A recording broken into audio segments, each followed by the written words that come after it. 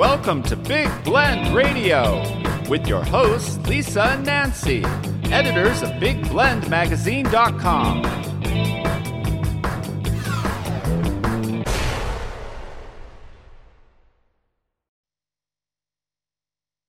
Hey, everybody. Welcome to Big Blend Radio. You know, every third Thursday, it is time to chat with Lee Brovedani.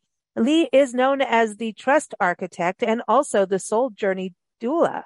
We're going to talk about that in a little bit, but she's a speaker and workshop facilitator on trust, and she is recognized as a top thought leader on trust by the organization Trust Across America.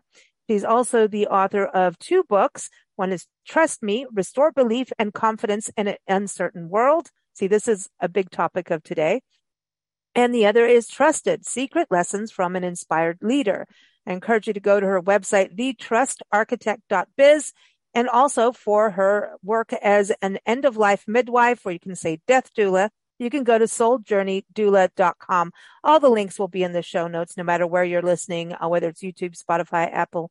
It'll all be there. But I do want to say this. Today's topic is about rebuilding trust. And I think, you know, that can go on a personal level, a professional level.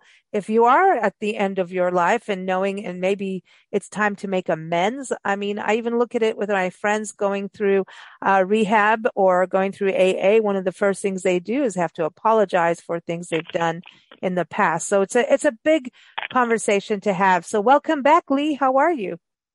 Hey, I'm good. It's good to, and I know that Nancy is on the line as well. So hi, Lisa and Nancy. Hey. Hi. Hey, it's Cool. Nancy.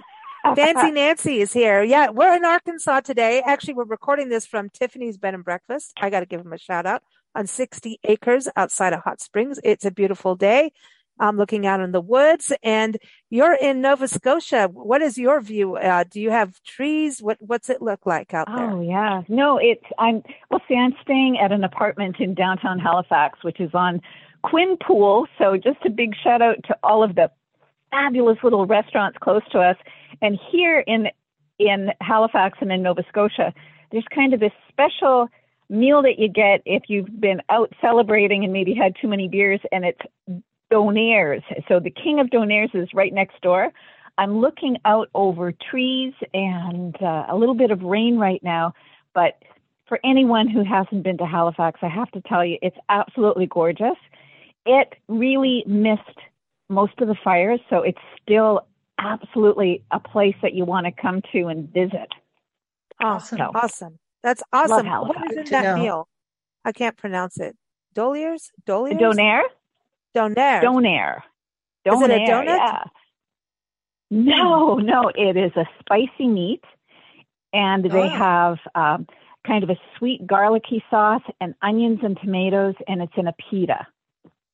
Oh, wow. This sounds like my good. kind of food. Yeah, because It is the best thing to eat if you multicultural. don't want to have a hangover. Yeah, it is. It's Okay. great. Well, I need to go hang out there, you know. But listen, the topic of today is really fascinating to me because, like I was saying, like there are times in life when you have to make amends, and it really it's interesting because I know people have done something wrong and they'll go, you know what, I'm going to move town or something, or you know, instead of face up to something that they may have done, or be completely oblivious. You know, everybody learns their lessons at a time that they learn them, right?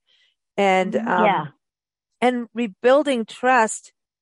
You can't really rebuild trust without the other person or entity, because this could be business, or you know what I mean? Both sides have to kind of commit to it. I use the word commit, which is one of your 5 tenets of trust. Yeah, commitment. Yeah. And, you know, if you haven't made mistakes, then you really haven't been trying hard enough, because I don't think you can go through this life You haven't done anything without making mistakes. And sometimes, I don't know about you, but in the moment, I feel so 100% right. And yet when I look back over my life, I can now see the mistakes that I made that I was so certain were the best possible.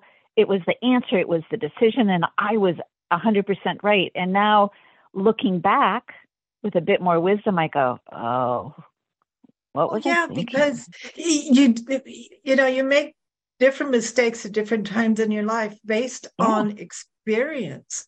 And so if you haven't Absolutely. experienced something, it is likely you will make a mistake, Yeah. and down the road, you learn from what you just did. And so the next time around, you don't make that mistake, hopefully. Yeah.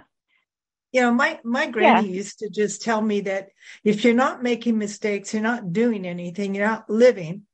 But she also said that you have to learn to trust yourself, to pick yourself back up, dust yourself off, and try again. Yeah. That it's inevitable. You are going to make mistakes. Yeah. And a really wise philosopher by the name of Mighty Mouse said, if no one made mistakes, there wouldn't be erasers on the ends of pencils. So. Oh, well, hey. That's right. Wisdom from the mouse. Yeah. Hey, we did a thing like on the guy who did the eraser. Gosh, what was that? It was one of our big weekly blend shows. There was a whole thing. There's actually like a National Pencil Eraser Day or something like that, where we all bow down to the rubber man who said we could put rubber on the end. Pens.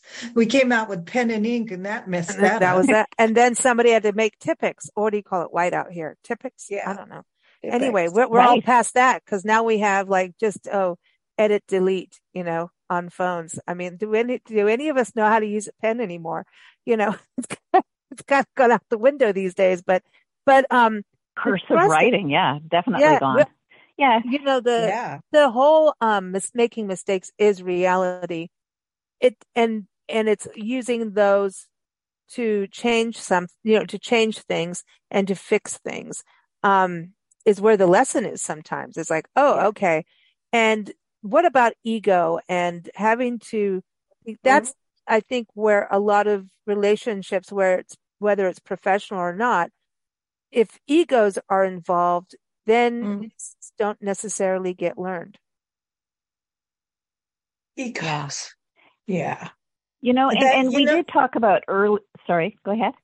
I was just going to say ego is just it's a self-defense mechanism. Yeah. That's all. And where does confidence and ego intersect, and where does confidence become like being arrogant? And so there's always this fine dance that we do with confidence, ego, and arrogance. And I think confidence is this a surety that you have the confidence. You don't need to be a braggart about it. Right. And the arrogance, I don't know about you, but when I see arrogance, it's when people sometimes believe they're more than they are and hold it and lord it above others. And I'm sure there's a better definition. What would you say it is? Politics. Yeah. Are you wanting me to watch my language today?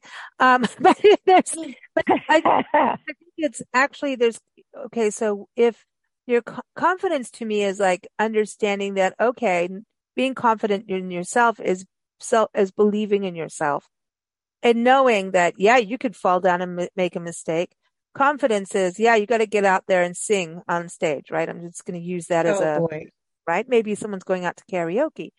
And knowing that anything could go wrong when you do it, you do improv, right? So it's the same thing. Yeah. You could bomb, right? So you have to commit. So here we're back to the commitment part. And even if you're bombing, I listen to so many comedian podcasts. It's like one of my favorite things is to because there's a commitment you have to do going on stage. And that's something I understand from the singing standpoint and even hosting all the live broadcasts we've done when things are going down. I mean, literally, you still commit. Like we are like the band on the Titanic, and which we've actually reenacted, by the way, when we had a violin player. We used to do that. That's a whole other story. But there's a commitment to it. So if you know that you're going to do your absolute best come what may, because you cannot control everything. So I think control has to do with it. But confidence is about confidence in yourself to say, okay, I can do my best. I will do my best. I have confidence in myself to do the best that I have in my abilities or knowledge. That is confidence. Ego comes from fear and a lot of sometimes ignorance and sometimes, some people are just it's a form of intimidation. Yeah, or just it's self-centered. Intimidation too. Yeah. So there's, when you get into business, some of the old school business tactics are really, some of them are actually you're not going to have staff very much longer if you, use the bullying tactics and. Well, the autocratic business side, and how do you, if you've had a boss like that, or you've had a leader, not even a boss, but if you've had a leader of a company that has worked as an autocratic bully kind of leader, first of all, how do you rebuild the trust when you are trying to get and keep good people? And so that's one thing when you're looking at rebuilding. Would you say rebuilding, would they have to come back to the people that are there and the people that did work there and say, hey, I now just realized that I was a complete idiot. I'm really trying to watch my language. It's not going to do very well today. But but I realized that is not the management style that I meant. I didn't, someone told me this is how you're acting, and that was not, or maybe I thought that was the way to get things done. And now I realize no. And you have to hope that, an apology, but a genuine apology, right? Yeah. That would be the first thing. So if we go back to the whole 5 C's of trust. So for people, we haven't gone through these for a while, but it's caring, commitment, consistency, competence, and communication. So you have to first communicate. If you want to rebuild trust, then you have to acknowledge where it was damaged. So you have to acknowledge the trust break. And then you have to, it's not enough just to acknowledge it because, there's that adage, words are cheap. So you have to be consistent in your actions going forward. You can't just say sorry. You have to show sorry. So and you show it, but I'm not saying prostrate yourself and keep apologizing. I'm saying that there has to be, I'm sorry for this action. Here's what I learned.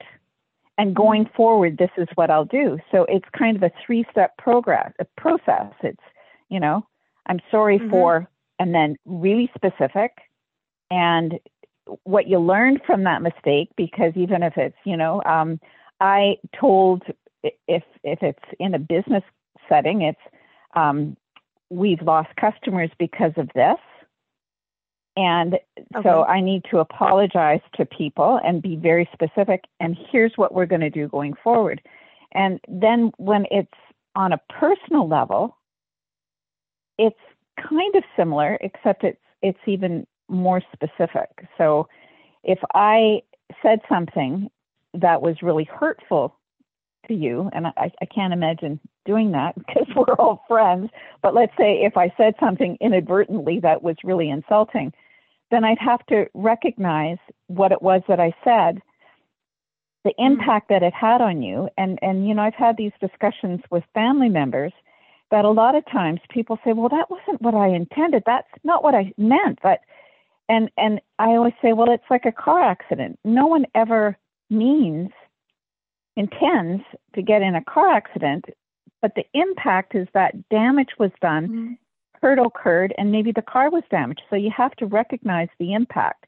It's the same when you are apologizing to a person. You have to, even if it wasn't your intent to hurt or cause damage, empathy shows that you understand the impact. You can see how it hurt the person. And so you acknowledge that. And then it's the same thing going forward. I realized when I said XYZ that this is the impact that it had. And now that I know, I'll make sure that I won't say your baby's ugly, whatever it was you said. Nice. Hey, remember that Seinfeld episode with the ugly baby? No, they all look like aliens. Come on, they all do. I once had this boss who, when I was working in an insurance company, and we had like 6 people in a office, and our desks were all next to each other, and he would walk down the aisle, 3 desks on each side, and he demanded that your stapler be out on the desk so he could pound each person's stapler as he went down the aisle. And I thought, this is a form of intimidation. What a weirdo, too. I just thought, this is weird, man. And so one day I just put mine in the drawer, and he didn't even look. He just pounded where the stapler was supposed to be. And he hit the desk. And I'm thinking, what's the difference? You hit the desk, you hit the stapler, you're still hitting, and so I got called into the office, and I promptly quit. And he said, well, you don't need to quit. You just need to apologize. And I was like, oh, no. You need to quit and apologize, because what you're doing is intimidating your staff. He could not see that. I'm like, what is the point of what you're doing? He goes, well, it's his ritual to start the day. I'm like, man, you are messed up. But, there's a thing there with the unwillingness to look at the action, think it through, and ask yourself, why am I pounding the stapler? What is that? Starting the day could be a pledge to allegiance.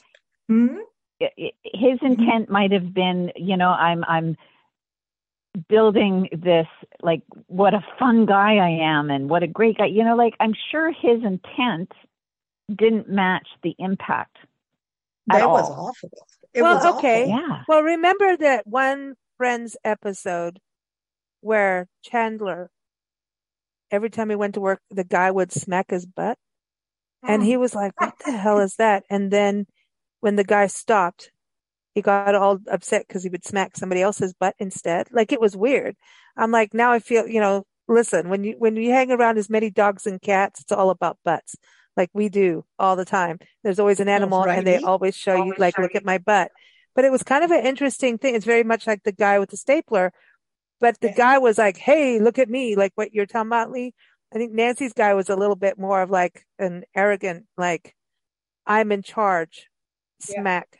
You know what I mean? Like, I'm one of these people, like, I don't even like ringing I don't like going to a hotel or checking in and having to ring the bell. I hate ringing the bell. Like, so I just, cause it's kind of like a ding dong rude thing. Even though they want it, to me, it's just a weird, like, I don't know. Am I disturbing you? It just feels that way. It's just who it's it's weird. You being served? Yeah, the ding. Maybe it's from when we lived in England, not England, South Kenya, where back in the colonial days, where they would ring a little bell and hope their servants would come running out to give them. That was bad. I couldn't do it. I can't stand the ringing of the bell because it just seems so arrogant to me. Like, ding, I'm here and I'm better than you. You need to serve me. Like, I can't stand it. Like, that's just me. And it's just my own weirdness. But anyway, so the bing, like the ding of the bell to me, when Nancy talks about the guy with the stapler, I feel like it's just like his little Hitler way of being authoritative. Like, I'm here. Yeah. I'm your boss. I can smack things, and you need to have it there in this position. That's anal, man. See, I'm talking about butts again. Yeah, and for him to rebuild trust, he would have had to have said, it came to my attention that this isn't something that people enjoy, and I'm really sorry. He needed to apologize, and here's what I'm going to go do in the future. I thought it was interesting, and it was an exercise I did when I was speaking on stage, and I would say, when talking about trust, I'd say, I want everyone to take a moment and just think of someone who broke your trust. And then I'd watch the faces, and you could see like hurt and disappointment and anger and everything around someone's faces. And I said, is there anyone willing to share an experience that they had? And like, all kinds of hands would go up and people would talk about something. And it could have happened like a decade ago. And that amount of passion that was still in their voice, they would say, this is what this person did. And they destroyed my trust. One person said that they had a boss, a manager, and they were going to apply for a job, and this boss said, I will recommend you for the position when the big boss comes in from out of town. And then at the end of the meeting, he went up and he said, "So what did he say?" And the person said, "Oh, I didn't bring it up." Oh, That's dude. mean. And completely broke the trust. And Yeah. this was a person that they had considered really close to. They were not only their manager, they were also a friend. So it went on, and I said, "So what happened?" He said, "I quit. And I'm still not friends with that person." But this is what happens. And this is where I want to go with the first part where we, at the beginning of the conversation, I said, doesn't both sides have to commit to this? Because maybe if someone didn't fix it right there and then, timing wise, the other person quits and is pissed forever. Yeah. And the other person is just going on their lives. It's like a hit and run, Yeah. the person who hit the car keeps going. And this just happened to a friend of ours, man. It sucks. His whole van got wiped out while he was on vacation. Someone just came down the street and whacked his van, smashed it anyway, and kept going. But the other side of that exercise that I do is I say, I want you to think of a time when you broke someone's trust. She swung and the what pendulum. happens is crickets. It's crickets. And I've had someone say, "Lee, trust is one of my core values. I've never broken someone's trust." And it's come on. It's not. Yeah. It's not. No, I remember as a kid going and lying to Nancy, like totally getting caught in a lie. Yeah, I think I was skipping school again, or because that was my biggest. And I was always skipping school, and so Nancy was like, and she'd get in trouble, like from we had really the old white. Principal telling Nancy, "Well, this always happens with single mothers." They called me. They said I was an unfit mother. Single because you're single. Because I was single. Oh my God!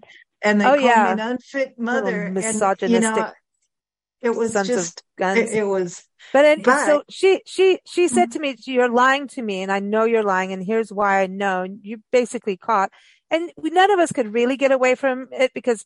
One thing Nancy was good at, she knew all the parents of my friends. She made sure she knew who, what, and where. And I never really got 100% away with anything. There's a few things here and there, but she knew. And I broke her trust, and she says, "That's it. Our relationship is devastated at this point. You lied to me. You know this is what happens to me. So you decided to take this risk, knowing it can ruin our relationship." And how it's going to hurt me as an individual by them doing this. This is what's happening, and it was wrong. I mean, it was like the best guilt trip ever. And she's like, "That's it. You're going to have to work to build my trust." And I was like, "What do you mean?" Like, I just said, "I'm sorry." She's like, "That's not good enough because this is the second time, third time, whatever, 10th time. You keep doing this, but you obviously don't value or you don't value this now." Holy hell. I mean, it was like, I have to work. Like, it was like, you better I mean, you've hurt your mother. We have a strong relationship. So that sucked. Like, when I realized, like, your mother's getting called this and it's your fault. And even though they're wrong, we can't even bond over the fact that they're wrong about how they, treat single women. Because now you've stepped over this line. And that's the thing in relationships. Like, when you step over a line, that's where trust gets broken. Loyalty, there's loyalty. And I think that's the huge thing and I'm a very incredible, it's in my personality. It's in my horoscope. Virgos are insanely loyal, but then when you really push over a loyal Virgo, man, you don't want to be around me. You will hear the loudest yelling, swearing human being and upset person who will probably never talk to you again. And when someone pulls the rug under me, you have to really do it a lot, just like what Nancy did with me on that. It'll take a lot. And when it happens, it's over. It's done. You have pushed the buttons. You've had warnings. It's over and out. And at that point, I will tell you, it's going to be loud. And I will tell you and if you don't fix it, but at that point, I think people don't hear those warnings. And it's really, there's a two-way street on this. So like Nancy had that door open for me to fix it. saying you're going to rebuild, but where at that door was like, it was a crack open, right? But if the other person's like, screw you, I quit, like that guy, how does anything get rebuilt if they don't leave that crack open? You know what I mean? That and two-way it makes part. a huge difference when, honestly, a mom to a child, as angry as Nancy was, and the age that you were, I can tell you that from my perspective, the door, it wasn't just a crack open. Mm-hmm. It was only closed part way. Yeah. Oh yeah, it was a big wake up. You just have so much acceptance. It was a big wake up call. It was like, here, you're going to have to grow. I was old enough to know. What you were doing was incredibly dangerous. Yeah, too. I was stupid. Because we were in Africa, and then she's all wandering around by herself, and I'm like, I was just, I can't even now. Well, we don't need to go into everything that I do. Like, I wasn't that bad, but we don't need to go into all of that. But I did, the last few years of high school, I was completely bored with school. Let's put it that way, and wanted out. And me too. And I think that's where we've bonded. We've had those talks, Lisa, you and I got expelled for skipping school as well. Went back and my best friend, Melissa, she's the same way. She said, we all wanted to go open our own companies. That was, and we were having that discussion. She goes, no, we wanted to go build our own companies. And we thought, school, you are not, and honestly, I don't think they really were doing a great job, to be really, really honest.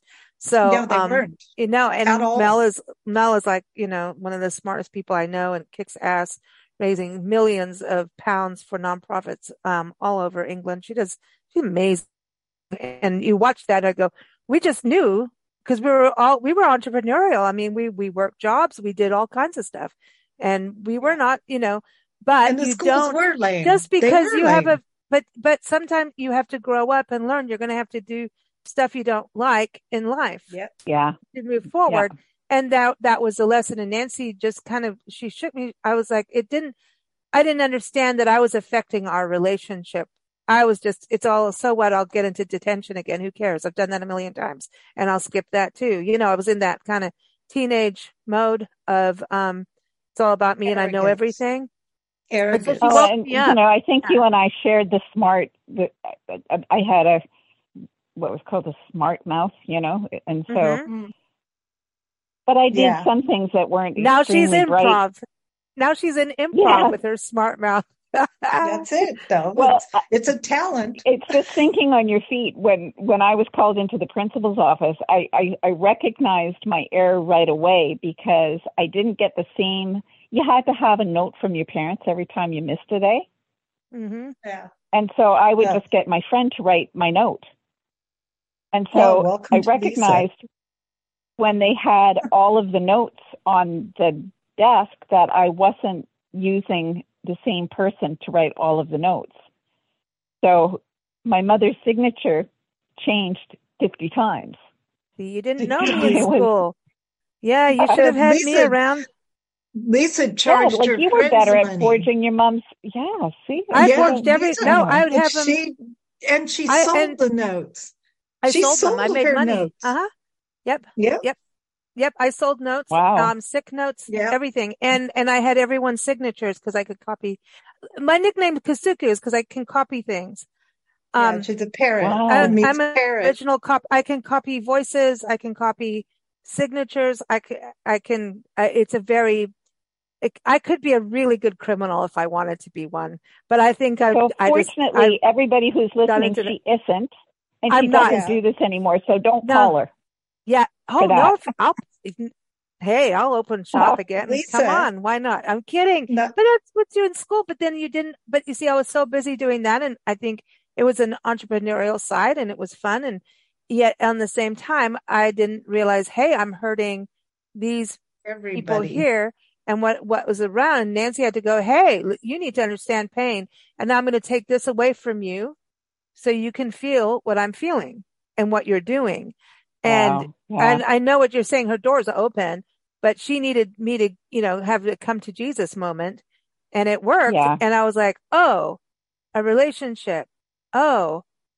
oh, this means something. You don't take it for granted. And so I think a lot of times with trust and the rebuilding in relationships is taking people for granted, not listening when the warning has been told to you because it's not convenient for your direction at that moment. And I think and that's then a there hard are thing. those people that I think anyone who's listening would say, yeah, and there are those people who just are dishonest and have no problem with those big lies. And so they can look at you straight in the eye, knowing they're not telling the truth. There's one thing that it's easier to forgive if it's, so someone made said the wrong thing or said something that was hurtful, but it wasn't intentional. Compared to, I've worked for people who were just like, would look at you in the eye and lie. And regardless of the damage that it would do, like working for one guy and, oh no, the company's in great shape and go ahead and buy that car, you're safe. And then went out of business the next month and said, well, I couldn't tell you because I didn't want you to quit.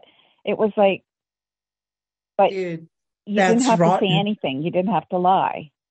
Yeah. Yeah. And those are the kinds of people that you just never trust again. And I have worked for people who seem like pathological liars. And I think all of us can think of famous politicians who are famous liars. Oh, good God, don't start Really? me. But that's the thing. Sometimes trust cannot be rebuilt unless it's really, truly genuine. And a lot of times this goes to the doula side. It comes when people are on their deathbed and they go, God, I really did do this. Now am I going to go to heaven?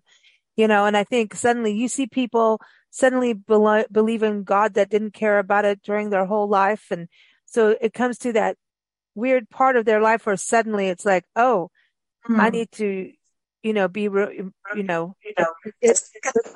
called playing the odds.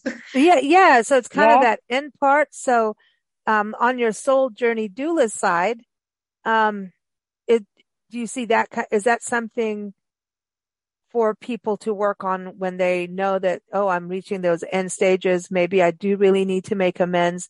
I mean, that's why I brought up AA, and I know we touched on that before when we were talking about end of life and legacy, that in AA, they really do make people say sorry. And it's usually not even a conversation because it doesn't need to spark any drama so that the person starts using again or drinking again or whatever the situation is.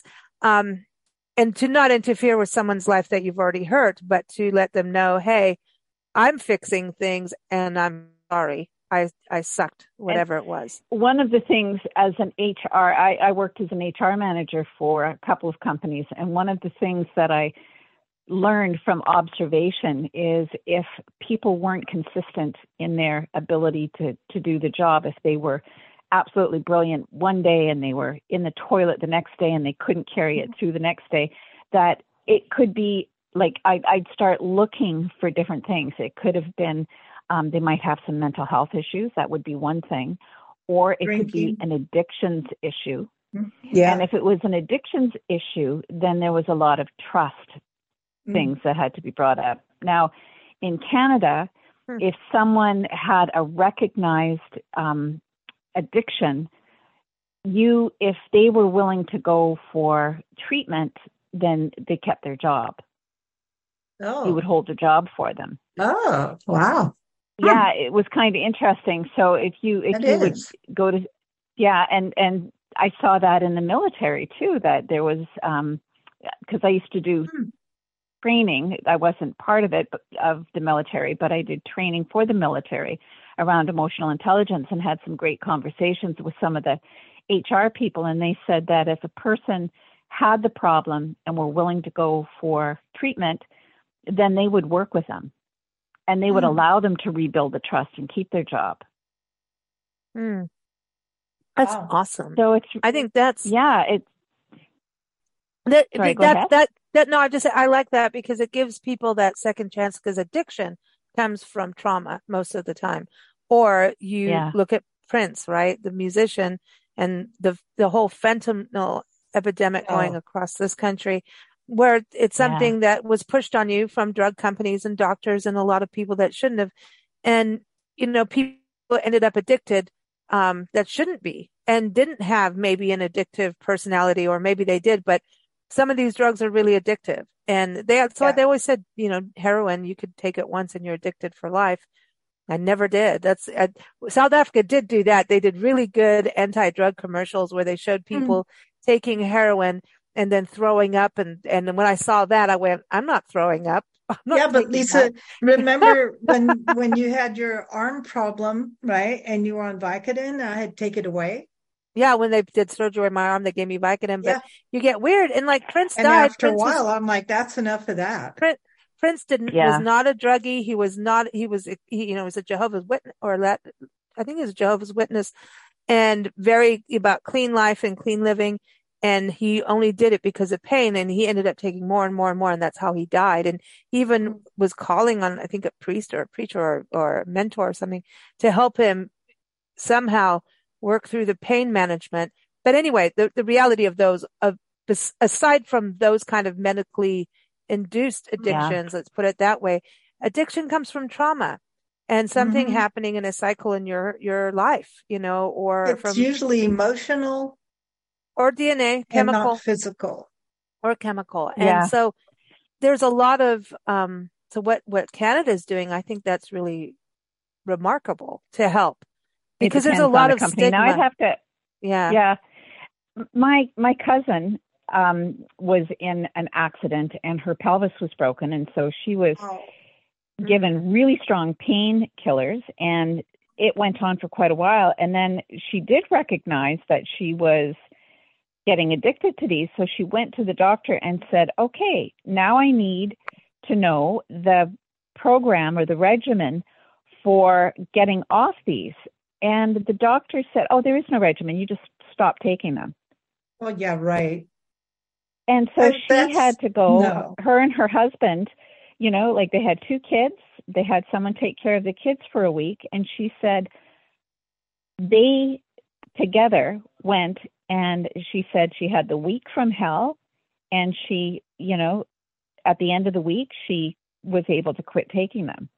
But it amazes me that I don't think there is a standard procedure. And for anyone listening, if you're a medical professional, tell me I'm wrong. I hope I'm wrong.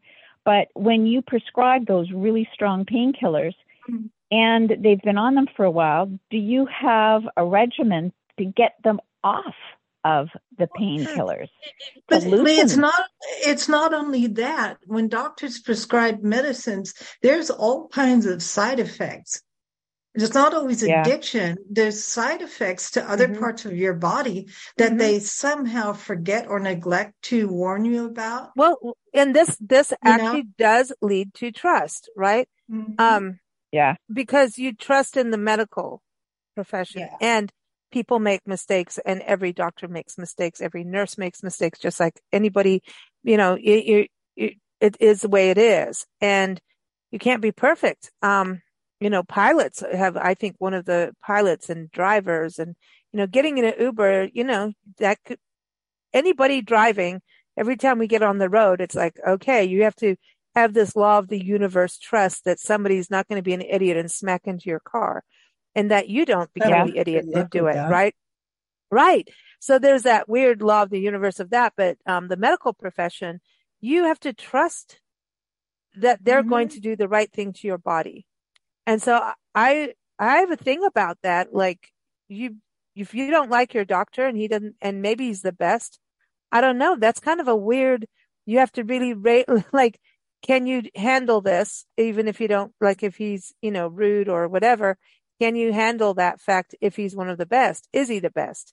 Do you trust him? Do you piss him off and then go, uh-oh, like, so it's kind of a weird, the medical profession and trust, I think they should all get rid of their white jackets, and there'd be a lot more trust. Yeah, I don't think. I don't think my doctor wears one, and we just got a new one in Savannah because we only moved there a year ago, and it always surprises me that they keep getting like younger and younger, and then I realize no, I'm just getting older. They all look Well, like kids to me now. well, Oh.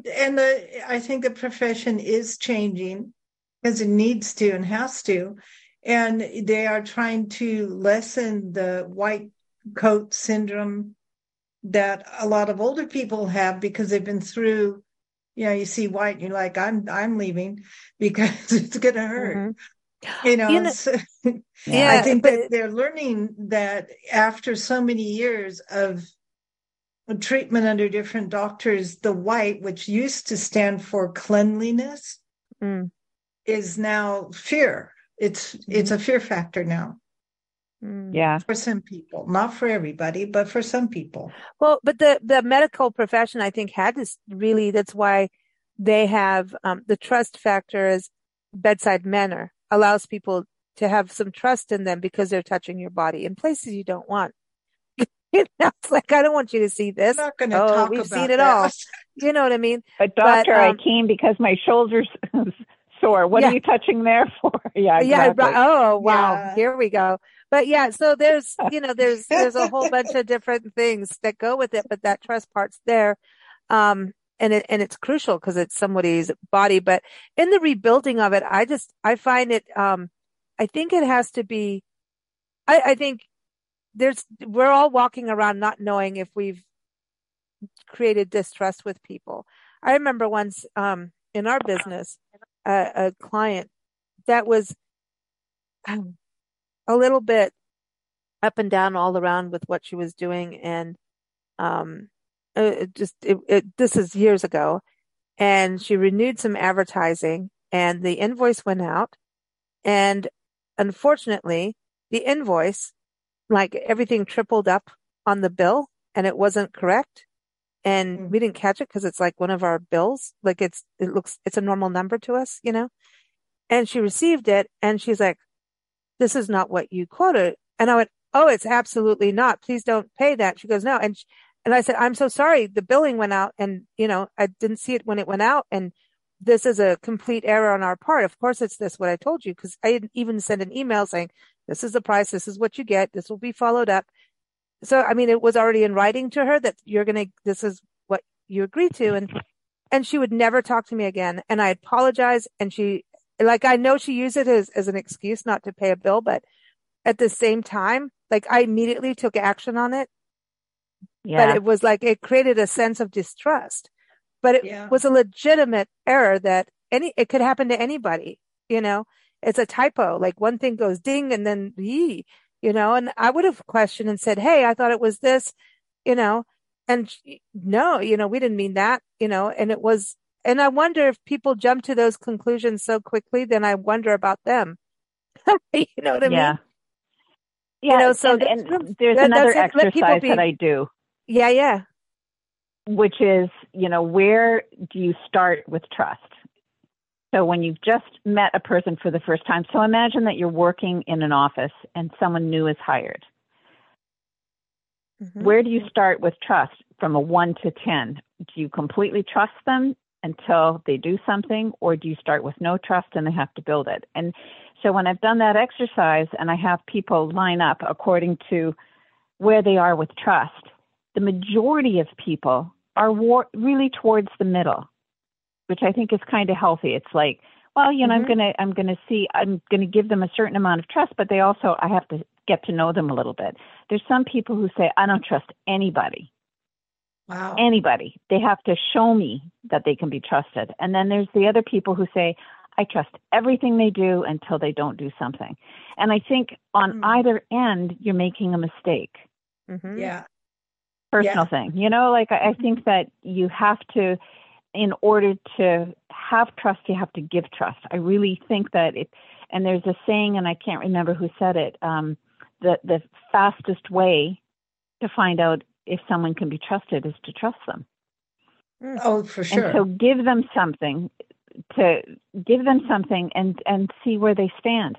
For people who are looking for behaviors that, they're wondering if there's a concern and how do I rebuild trust, there's an infographic that I did. It's the article on my site is called The Impact of Trust, and it's an infographic. And it gives you, what is the concern? What's the possible feelings that someone might feel if this happened? And what is the behavior that you could do to rebuild trust if it's lost? So it's kind of a nice little thing. I'll link that in the show notes for everyone. Yeah, I'll link that in the show notes. Yeah. So everyone has that. There's such a thing as reading body language. And I learned that from observing wildlife, whether you're going to be in trouble or not. And you can use the same thing on people. And if you have the wherewithal to meet the person from the body language and the vibes, you can pick up whether or not you should trust. But the way business is done now, okay, you can go over Zoom. That's just not as effective as an in-person meeting. Mm-hmm. Yeah, I agree with that. And I think people do have this distrust thing on a weird level now where they're, I think it comes from the politics, man. People just don't trust anything anymore because of politics. Politicians are all cleany weeny and I'm a great guy. But I think you have to look at who you are as a person. Are you always out there like? If you go to a grocery store and they ring up the bill wrong, is it, oh, hey, the bill was wrong. Did you make a mistake?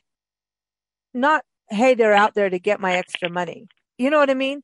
And that's the thing I'm talking about. That same thing. That's what happened with us. And I'm going, dude, this has nothing to do with anything. I'm not here to, I'm not, that's not, no.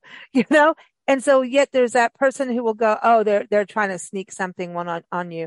And I've seen, I know a lot of bar owners who have done some really crazy things on trying to track every bartender's pour, which I agree because a lot of bartenders will overpour and for tip money. But if you're not taking care of your staff, you are going to have a problem of theft and trust if you're not taking care of your staff. And so I really believe that it comes from leadership. And if you screw up as a leader, like you're saying, rebuild it immediately, start communicating, do something. But if you are treating your staff like, and what, then they're going to start doing things behind your back. They are. Absolutely. They're going to, because they simply won't care. I obviously didn't care about my school leadership because I really didn't, and when I had good teachers and a good principal that was immersive and kept us all engaged, I was engaged. If I'm not engaged, shenanigans is going to happen. And I think that's what's life. Lisa, you had some weird teachers. You really did. I know. We could write a book on that. But Lee, gosh. Always good to have you on the show. It's always a pleasure. And always fun talking to you too. I know we always get into shenanigans somewhere, right? That's one thing you can always trust that we go off topic a little bit. Something naughty is talked about, and we have a good time no matter what we're talking about. Even if it's, talking about death, we have a good time. So everyone, again, keep up with Lee. Go to thetrustarchitect.biz. And also for her end of life doula work, go to souljourneydoula.com, and I'll find that link for her article and also put it in the show notes for you. We thank you, listeners, as always, for joining us here on Big Blend Radio. You can keep up with us at bigblendradio.com. Thank you all so much. Thanks, Lee. Thanks, Lisa. Thanks, Nancy.